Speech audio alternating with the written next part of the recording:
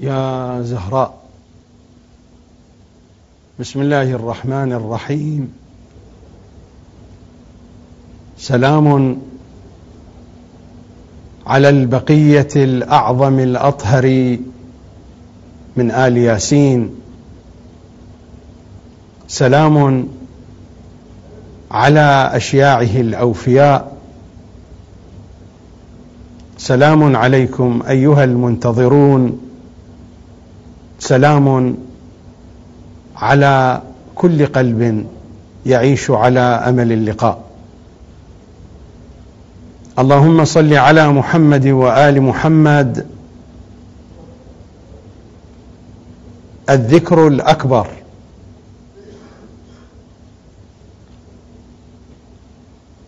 الحلقة السابعة، ونحن في أجواء مضامين ومعنى اللهم صل على محمد وآل محمد. مر الحديث في الجهة الأولى التوسل، وشرعت في الحلقة الماضية في الجهة الثانية من معنى اللهم صل على محمد وآل محمد، وهو السلام. وقرأت على مسامعكم حديثا جاء مذكورا في الكافي الشريف في معنى السلام على محمد وآل محمد، وبشكل دقيق في معنى السلام على رسول الله. أعيد قراءة الحديث وأتم كلامي من حيث انتهيت. هذا هو الجزء الأول من الكافي الشريف، وهذه الرواية عن إمامنا الصادق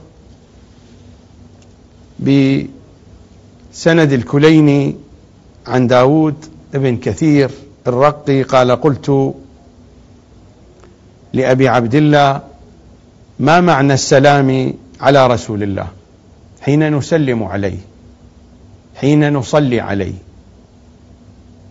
فقال: إن الله تبارك وتعالى لما خلق نبيه ووصيه وابنته وابنيه وجميع الأئمة وخلق شيعتهم أخذ عليهم الميثاق وأن يصبروا ويصابروا ويرابطوا، وأن يتقوا الله، ووعدهم، هذا جزء من الميثاق، ووعدهم أن يسلم لهم الأرض المباركة والحرم الآمن. هذا العنوان، الأرض المباركة والحرم الآمن، هو كل أرض حل فيها محمد وآل محمد فهي أرض مباركة، وكل مكان حل فيه محمد وآل محمد فهو حرم آمن. روايات أهل البيت تحدثنا بأن لكل شيء إمام، وإمام الأراضين أرض يقطن فيها الإمام، يكون فيها الإمام. فكل أرض تنتسب إلى محمد وآل محمد هي أرض مباركة وهي حرم آمن. مكة أرض مباركة وحرم آمن لأنها منسوبة إلى محمد وآل محمد. المدينة أرض مباركة وحرم آمن لأنها منسوبة إلى محمد وآل محمد. النجف، كربلاء، وهكذا. كل أرض منسوبة إلى محمد وآل محمد هي أرض مباركة وحرم آمن. وتتباين الأراضون في منازلها، وشرف المكان بشرف المكين، فأشرف الكائنات محمد، وأشرف أرض أرض يكون فيها محمد، وعلي نفس محمد، وأرض فيها علي هي أشرف الأراضين، وأرض فيها حسن فيها حسين، وكل أرض تمت إلى محمد وآل محمد بصلة هي أرض مباركة وحرم آمن.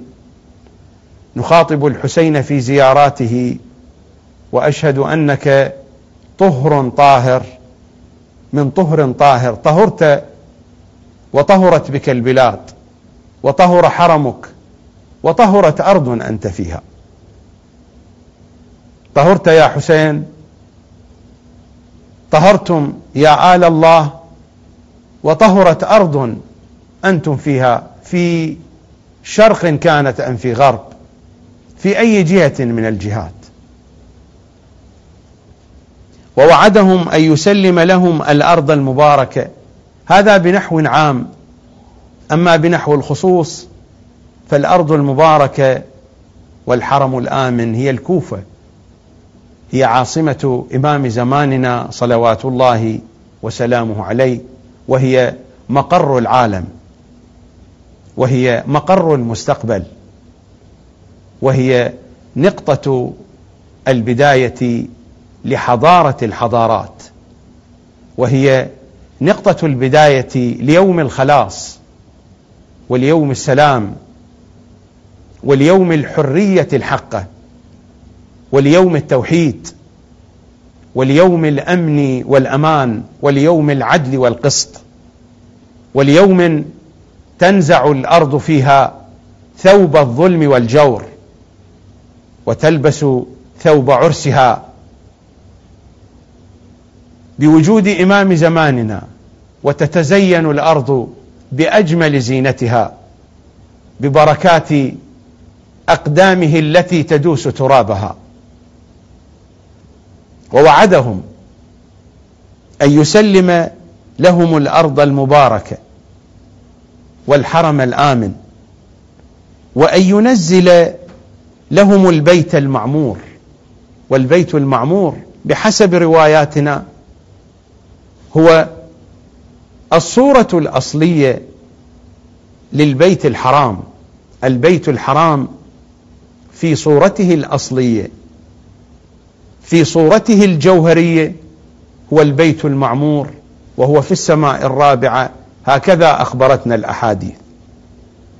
وأن ينزل لهم البيت المعمور ويظهر لهم السقف المرفوع. كل هذه المعاني تتحدث عن العصر المهدوي. نكمل الرواية ونتم الحديث. ووعدهم أن يسلم لهم الأرض المباركة والحرم الآمن، وأن ينزل لهم البيت المعمور ويظهر لهم السقف المرفوع، وهو برنامج إمام زماننا المشروع المهدوي في التواصل بين عالم الشهادة والغيب، بين عالم الطبيعة وبين ما وراء الطبيعة، بين هذا العالم الدنيوي الضيق وبين العالم الفسيح، بين هذا الملأ الأسفل وبين الملأ الأعلى. وأن ينزل لهم البيت المعمور ويظهر لهم السقف المرفوع ويريحهم من عدوهم، فإن الأرض ستخلو من كل ظلم وجور، ويريحهم من عدوهم. والأرض التي يبدلها الله من السلام، لأن عصره هو عصر السلام.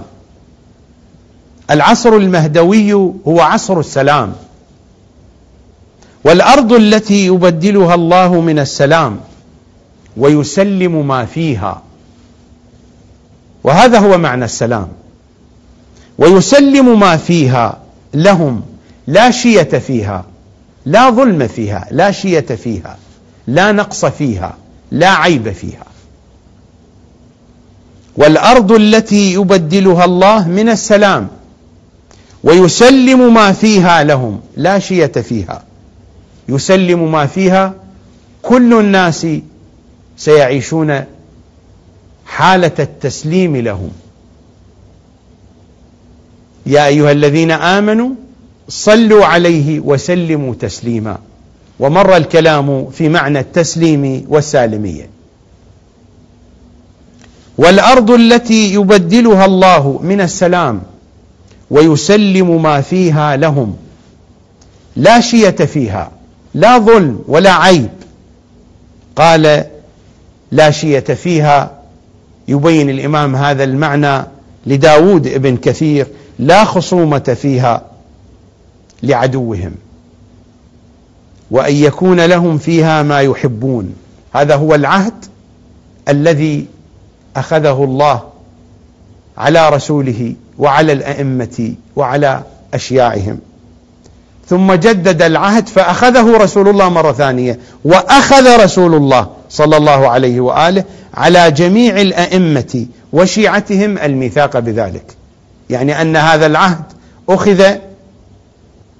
أخذ هذا العهد مرتين، مرة أخذه الله ومرة أخذه رسول الله. وإنما السلام عليه، السلام على رسول الله، تذكرة نفس الميثاق وتجديد له، تجديد للميثاق على الله، لعل الله أن يعجله جل وعز، ويعجل السلام لكم بجميع ما فيه. السلام هو العصر المهدوي، السلام هو المشروع المهدوي. وقد قلت فيما سلف من الحلقات بأن كل شيء في ديننا مرتبط بإمام زماننا، بأن كل أمر يدور مداره. هذا هو منطق أهل البيت.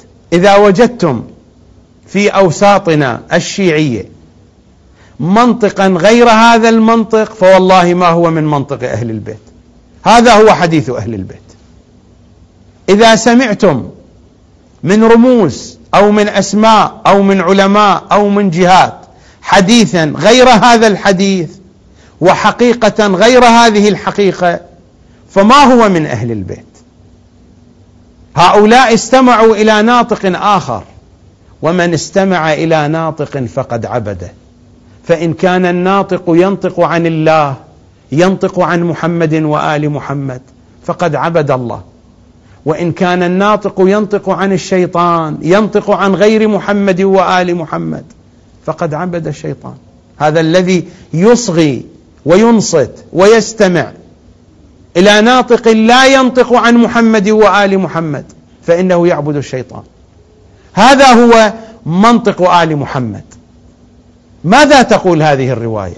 الرواية تقول حينما نسلم على رسول الله، حينما نسلم على الأئمة، معنى السلام هو هذا، أنه تجديد لعهد ولميثاق الله اتخذه، الله أخذه علينا ورسول الله أخذه علينا. ما هو مضمون هذا الميثاق؟ هذا الميثاق مضمونه يتحدث عن عصر السلام، عن عصر يترابط فيه عالم الشهادة مع عالم الغيب، وذلك هو العصر المهدوي. وحين أقول العصر المهدوي أو المرحلة المهدوية أو الطور المهدوي، عبر ما شئت من العبارات. حين أتحدث عن هذا العصر، حين أتحدث عن الدولة المهدوية، وحين تتحدث كلمات أهل البيت عن عصر الخلاص وعن عصر العدل وعن عصر السلام وعن عصر دين الحق والهدى الذي سيظهره على الدين كله، الحديث عن عصر يبتدئ من يوم ظهور إمام زماننا ويمتد إلى الرجعة والكرة والأوبة. كل هذا العصر هو عصر السلام، وكل هذا العصر هو العصر المهدوي الذي ستنعم فيه الأرض بأفضل حياة وبأسعد حياة وبأبهج حياة، إنها حياة محمد وآل محمد. تلك الحياة التي يترابط فيها المسجد الحرام والنجف الأشرف والمدينة المنورة وكربلاء الحسين وكل أرض مطهرة مع البيت المعمور، مع السقف المرفوع، حين تتعانق القلوب التي تعيش في الأرض مع القلوب التي تعيش في الملأ الأعلى، حين تتفتح أبواب السماوات وتترابط الخلائق في كل هذه المجرات وفي كل الطبقات العليا إلى العرش، حينئذ تكون الحياة بأبهج معانيها مع محمد وآل محمد.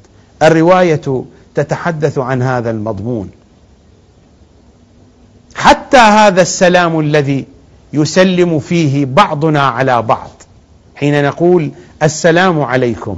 إذا أردنا أن نرجع إلى الروايات فإن هذا السلام يشتمل على معنى أول، وهو أني أعاهدك على أن يكون دمك ومالك وعرضك وكل شؤونك في سلامة مني. هذا هو عهد صغير. أما العهد الكبير، العهد الأكبر، هو عهدنا مع إمام زماننا. حتى هذه العبارة، لأن هذا العهد لا يمكن أن يصدق أن يكون دمك ومالك وعرضك وكل شؤونك في سلامة مني ما لم يكن عهدي مع آل محمد صادقا، وما لم يكن آل محمد في سلامة مني. المسلم صحيح في رواياتنا من سلم المسلمون، من سلم الناس من لسانه ويده، ولكن بالدرجة الأولى من سلم آل محمد من لسانه ويده. آل محمد هم في الدرجة الأولى. كما في معنى الرحم، صلة الرحم في الدرجة الأولى هي صلة رحم آل محمد، وإن الرحم من وصلها وصله الله، ومن قطعها قطعه الله. والروايات تقول إن الرحم معلقة بالعرش. أي رحم هذه معلقة بالعرش؟ رحمي ورحمك، إنه رحم محمد معلق بالعرش. صلة الرحم مع محمد صلى الله عليه وآله هي صلتنا مع إمام زماننا. المدار من أوله إلى آخره، ظاهر الأمور وبواطنها مع إمام زمانكم. سفينة نجاتكم عند إمام زمانكم. اسرعوا، فلنسرع لنحجز مقاعد النجاة في هذه السفينة. وطريقة الحجز واضحة. طريقة الحجز أن نفتح قلوبنا لإمام زماننا، أن نتمسك بعروته، نتمسك بعقولنا، بقلوبنا، بوجداننا، بعواطفنا، بكل ما في أيدينا في حياتنا المادية أو في حياتنا المعنوية. ملاذنا الأول والأخير هو، والذي لا يعيش هذه المعاني إنما يذهب في جهة بعيدة، يذهب إلى ناحية بعيدة. والعصر إنه عصر الغيبة، هكذا قالت الروايات. والعصر، روايات أهل البيت قالت إنه عصر الغيبة، إن الإنسان لفي خسر. من هو الذي يكون في خسر؟ الذي يكون بعيدا عن صاحب الغيبة. إلا الذين آمنوا. آمنوا بماذا؟ الروايات تقول آمنوا بمحمد وآل محمد، آمنوا بآياتنا. والذين آمنوا بآياتنا ما هي آيات الله؟ آيات الله محمد وآل محمد. آيات الله الكبرى هي هذه، ليس الآيات ألفاظ. الآيات الحقيقية هم محمد وآل محمد. الاسم الأعظم، الآية الكبرى. أمير المؤمنين صلوات الله وسلامه عليه يقول ما من آية لله أكبر مني. هو الآية الكبرى، هو الآية العظمى، هم محمد وآل محمد. السلام في حقيقته على رسول الله، على محمد وآل محمد، هو تجديد لهذا العهد وتجديد لهذا الميثاق، ميثاق مع إمام زماننا، هو تذكرة لأي شيء، تذكرة بالمشروع المهدوي. وهذا يعني أن اللهم صل على محمد وآل محمد هو دعاء لتعجيل فرجهم، لأن الرواية هكذا تقول: وإنما السلام عليه تذكرة نفس الميثاق وتجديد له على الله، لعله أن يعجله جل وعز، أن يعجل تطبيق هذا الميثاق على أرض الواقع، لعله أن يعجله جل وعز ويعجل السلام لكم بجميع ما فيه، لأن السلام بحقيقته هو إمام زماننا. حقيقة السلام، السلام اسم من أسماء الله، السلام هو الله سبحانه وتعالى، ولكن الله تجلى في آياته، ولكن الله تجلى في أسمائه، وأسماؤه الحسنى وصفاته العليا هم محمد وآل محمد. هكذا حدثونا وهكذا أخبرنا الكافي،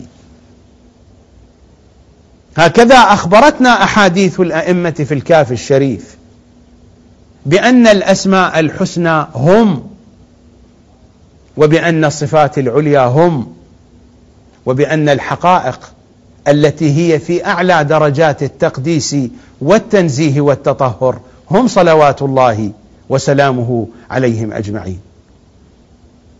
السلام تجديد عهد، السلام اسم من أسماء الله، والسلام اسم من أسمائهم، فإن الله تجلى فيهم، والسلام اسم خاص بإمام زماننا، وعصر السلام هو عصره.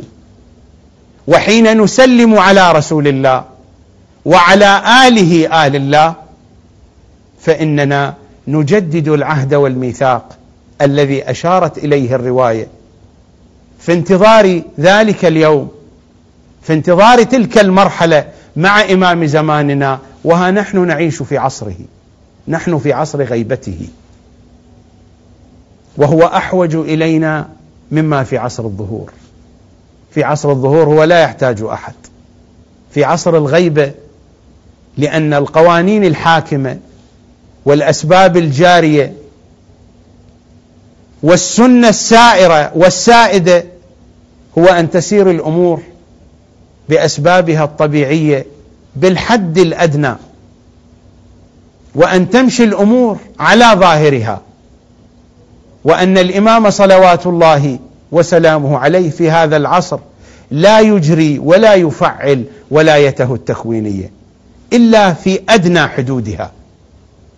مرادي لا يجري ولا يفعل ولايته التكوينية فيما يتعلق في الحياة الاجتماعية والسياسية، وإلا فولايته على الكون هي تلك ولاية أخرى، تلك الولاية الكونية.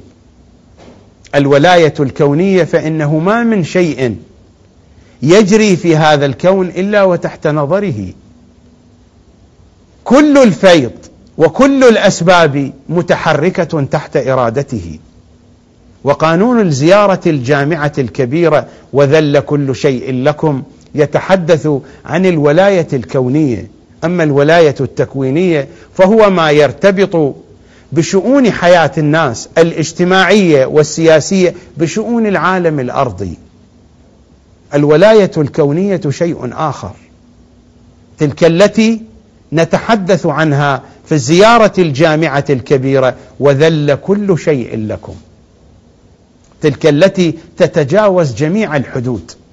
أما الولاية التكوينية فذلك جزء من تلك الولاية الكبرى، ما يرتبط بتنظيم الحياة الاجتماعية والسياسية والعلمية، وما يرتبط كذلك بتنظيم أمور العباد في العالم الأرضي.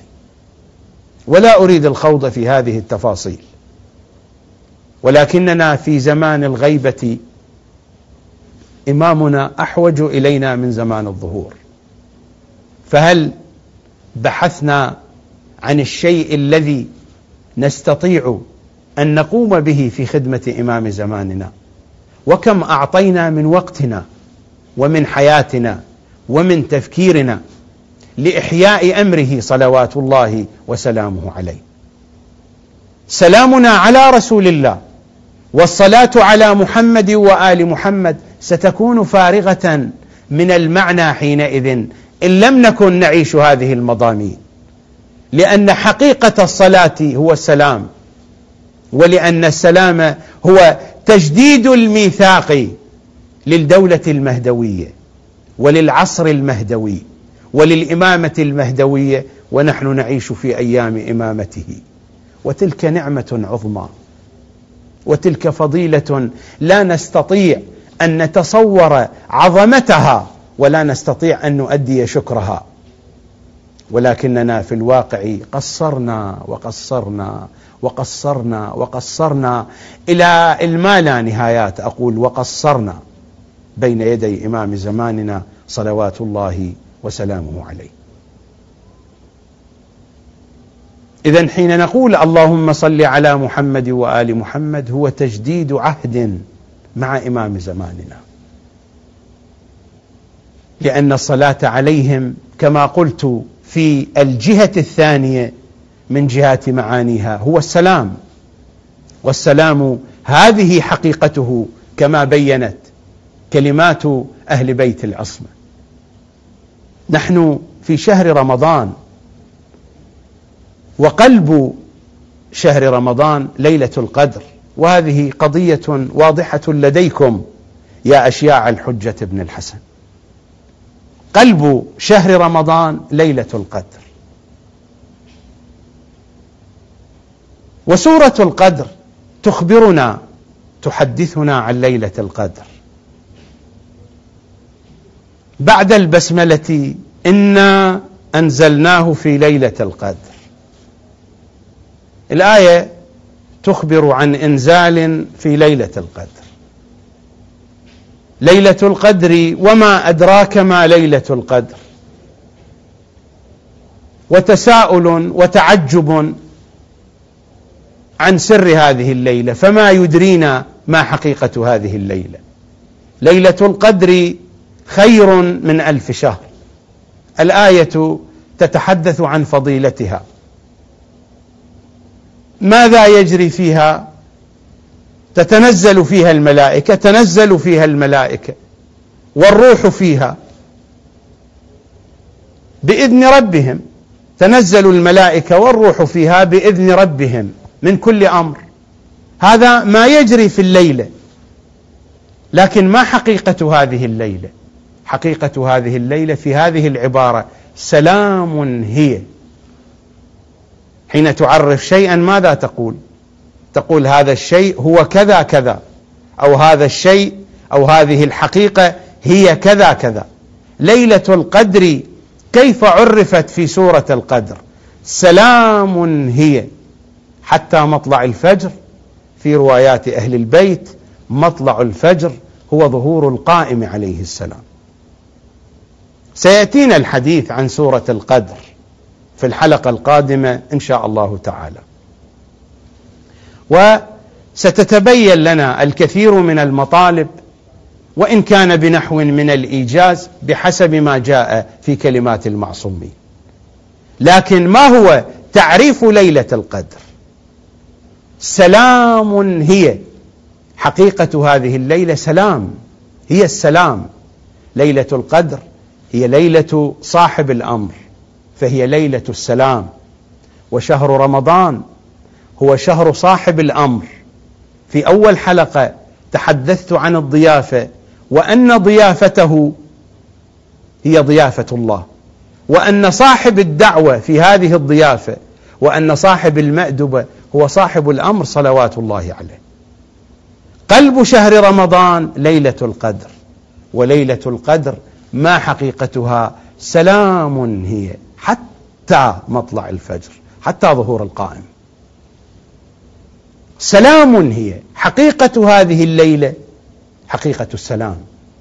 وسورة القدر إنما هي تجل من تجليات اللهم صل على محمد وآل محمد.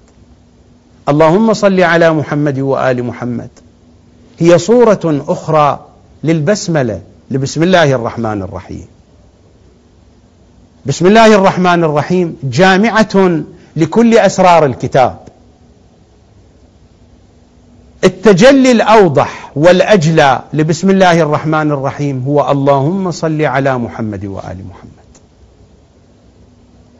فهم اسم الله، هم أسماء الله، هم الاسم الأعظم، ويتجلى الاسم الأعظم بكل معانيه. وسيأتي من جملة معاني اللهم صل على محمد وآل محمد أنها الاسم الأعظم، سيأتينا في الحلقات القادمة إن شاء الله تعالى.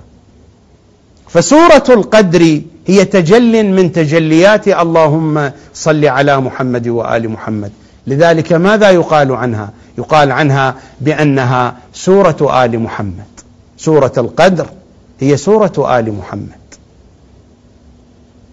سورة القدر هي سورتهم، وهي عنوانهم، وهي ظهور من ظهوراتهم القرآنية، وحقيقتها سلام. سلام هي، وما هي هنا إلا إشارة إلى الحقيقة الفاطمية، فليلة القدر فاطمة، وهذا ما سيأتي بيانه في الحلقة القادمة وما بعدها إن شاء الله تعالى. لكنني أشير إلى رواية جاءت في كتبنا الحديثية ترتبط بهذا المضمون، بمضمون ليلة القدر. فسورة القدر تتحدث عن ليلة القدر، وتحدثت هذه السورة عن أهم مضمونين. المضمون الأول وهو حقيقة هذه الليلة، فقال سلام هي. ما هي ليلة القدر؟ إذا بحثت في سورة القدر فلن تجد لها تعريفا إلا هذا التعريف، لأن الآيات كل آية تحدثت عن جهة من الجهات. تعريف ليلة القدر سلام هي. حقيقة ليلة القدر هي ليلة السلام، والسلام إمام زماننا صلوات الله وسلامه عليه. أما من الأحداث ومن الآثار التي تجري في هذه الليلة هو التنزل. إنا أنزلناه، تتنزل الملائكة، عملية التنزيل. هذا هو الأثر الثاني الواضح في هذه الليلة، في ليلة السلام. الرواية التي سأذكرها تجدونها في تفسير البرهان لسيدنا المحدث هاشم البحراني رضوان الله تعالى عليه، في الجزء الرابع في الطبعة القديمة، في الجزء الثامن في آخر الجزء الرابع في الطبعة القديمة، وفي آخر الجزء الثامن في الطبعة الحديثة، وتجدونها أيضا في آخر الجزء الخامس من تفسير نور الثقلين للمحدث العروسي الحويزي رضوان الله تعالى عليه، وتجدونها أيضا في آخر الجزء الثاني من تأويل الآيات الظاهرة في مناقب العترة الطاهرة للسيد شرف الدين النجفي الاسترابادي رضوان الله تعالى عليه. وهي في الأصل مأخوذة من أمالي شيخنا الطوسي، شيخ الطوسي شيخ الطائفة، رواها بأسانيده، وفي مصادر أخرى أيضا موجودة، رواها بأسانيده عن عبد الله بن عجلان السكوني عن إمامنا الباقر. عبد الله بن عجلان يقول: سمعت أبا جعفر الباقر يقول: بيت علي وفاطمة حجرة رسول الله، وفي بعض النسخ من حجرة رسول الله، والمعنى واحد. بيت علي وفاطمة حجرة رسول الله صلى الله عليه وآله، وسقف بيوتهم عرش رب العالمين. بيت علي وفاطمة حجرة رسول الله صلى الله عليه وآله، وسقف بيتهم عرش رب العالمين. وفي قعر بيوتهم فرجة مكشوطة إلى العرش، معراج الوحي، والملائكة تنزل عليهم بالوحي صباحا ومساء وكل ساعة وطرفة عين، والملائكة فوجهم لا ينقطع، فوج ينزل وفوج يصعد. وإن الله تبارك وتعالى كشف لإبراهيم عن السماوات حتى أبصر العرش، وزاد الله في قوة ناظره، وإن الله زاد في قوة ناظر محمد وعلي وفاطمة والحسن والحسين صلوات الله عليهم، وكانوا يبصرون العرش ولا يجدون لبيوتهم سقفا أو سقفا غير العرش، بيوتهم مسقفة بعرش الله، ولا يجدون لبيوتهم سقفا غير العرش، فبيوتهم مسقفة. لا زال الكلام لباقر العترة، فبيوتهم مسقفة بعرش الرحمن، ومعارج الملائكة والروح فوج بعد فوج لا انقطاع لهم. وما من بيت من بيوت الأئمة منا من آل محمد إلا وفيه معراج الملائكة، لأن الله عز وجل يقول: تنزل الملائكة والروح فيها بإذن ربهم من كل أمر سلام. عبد الله بن عجلان السكوني: قلت: من كل أمر؟ قال: بكل أمر. قلت: هذا التنزيل؟ قال: نعم. فبيوتهم مسقفة ومسقفة بعرش الرحمن، ولا يجدون لبيوتهم سقفا غير عرش الرحمن. قد يقول البعض هذا غلو، وقد يتصور البعض بأن هذا أعلى مراتب محمد وآل محمد، وقد يتصور البعض بأن هذا من المراتب العاليات من مراتبهم. أقول للكل بأنكم مشتبهون، هذه هي أدنى مراتب محمد وآل محمد، ومن يعتقد بأن هذه المرتبة هي أعلى مراتبهم فذلك تقصير في حقهم وظلم في حقهم. وستأتي البيانات إن شاء الله في الحلقات الآتية، أبين بقدر ما أتمكن من حديث أهل البيت من كلامهم النوري صلوات الله وسلامه عليهم أجمعين. أقول: ليس هناك من غرابة ونحن نقرأ في الأحاديث القدسية: قلب المؤمن عرش الرحمن. إذا كان قلب المؤمن، وإن كان المؤمن هو هم وليس أنا وأنت، ولكن الناس يقبلون حين يسمعون الحديث بأن قلب المؤمن عرش الرحمن. إذا كان قلبي وإذا كان قلبك يكون عرشا للرحمن، لماذا نقول بأن هذا غلو إذا كانت الرواية تقول إن بيوتهم مسقفة بعرش الرحمن؟ إذا كان قلبي وأنا العاصي، إذا كانت قلوبنا ونحن نرتكب الأخطاء والمعاصي ويعصف في عقولنا الجهل غاية العصف، فتكون قلوبنا عرشا للرحمن ولا يعترض أحد، لماذا يعترض المعترضون إذا كان هذا الحديث عن آل محمد؟ أقول: سيدي يا أبا جعفر الباقر، هذا الذي ذكرته يا ابن رسول الله في هذه الرواية كما تذكر رواياتكم ما هو إلا نزر يسير يسير من حديثكم، وما هو إلا شيء بحسب مداركنا العقلية، وكلام منك تداري فيه عقولنا. إن الوجود وإن تعدد ظاهرا يا أبا جعفر صلوات الله عليك، إن الوجود وإن تعدد ظاهرا سيدي يا بقية الله فوالله ما فيه إلا أنتم. إن الوجود وإن تعدد ظاهرا فوالله ما فيه إلا أنتم. أنتم حقيقة كل موجود بدا، وجميع ما في الكائنات توهم.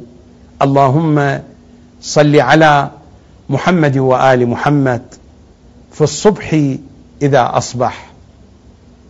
اللهم صل على محمد وآل محمد في الليل إذا أظلم. اللهم صل على محمد وآل محمد مع كل نفس من أنفاسنا. اللهم صل على محمد وآل محمد مع كل طرفة. اللهم صل على محمد وآل محمد مع كل دفقة من دفقات دمائنا. اللهم صل على محمد وآل محمد في عقولنا وفي قلوبنا وفي وجداننا وفي ضمائرنا.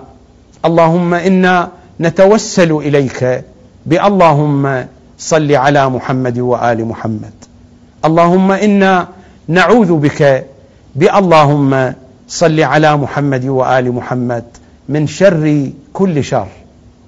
تصبحون وتمسون يا أشياع الحجة بن الحسن على. اللهم صل على محمد وآل محمد. وأختم حديثي باللهم صل على محمد وآل محمد. أسألكم الدعاء جميعا، في أمان الله.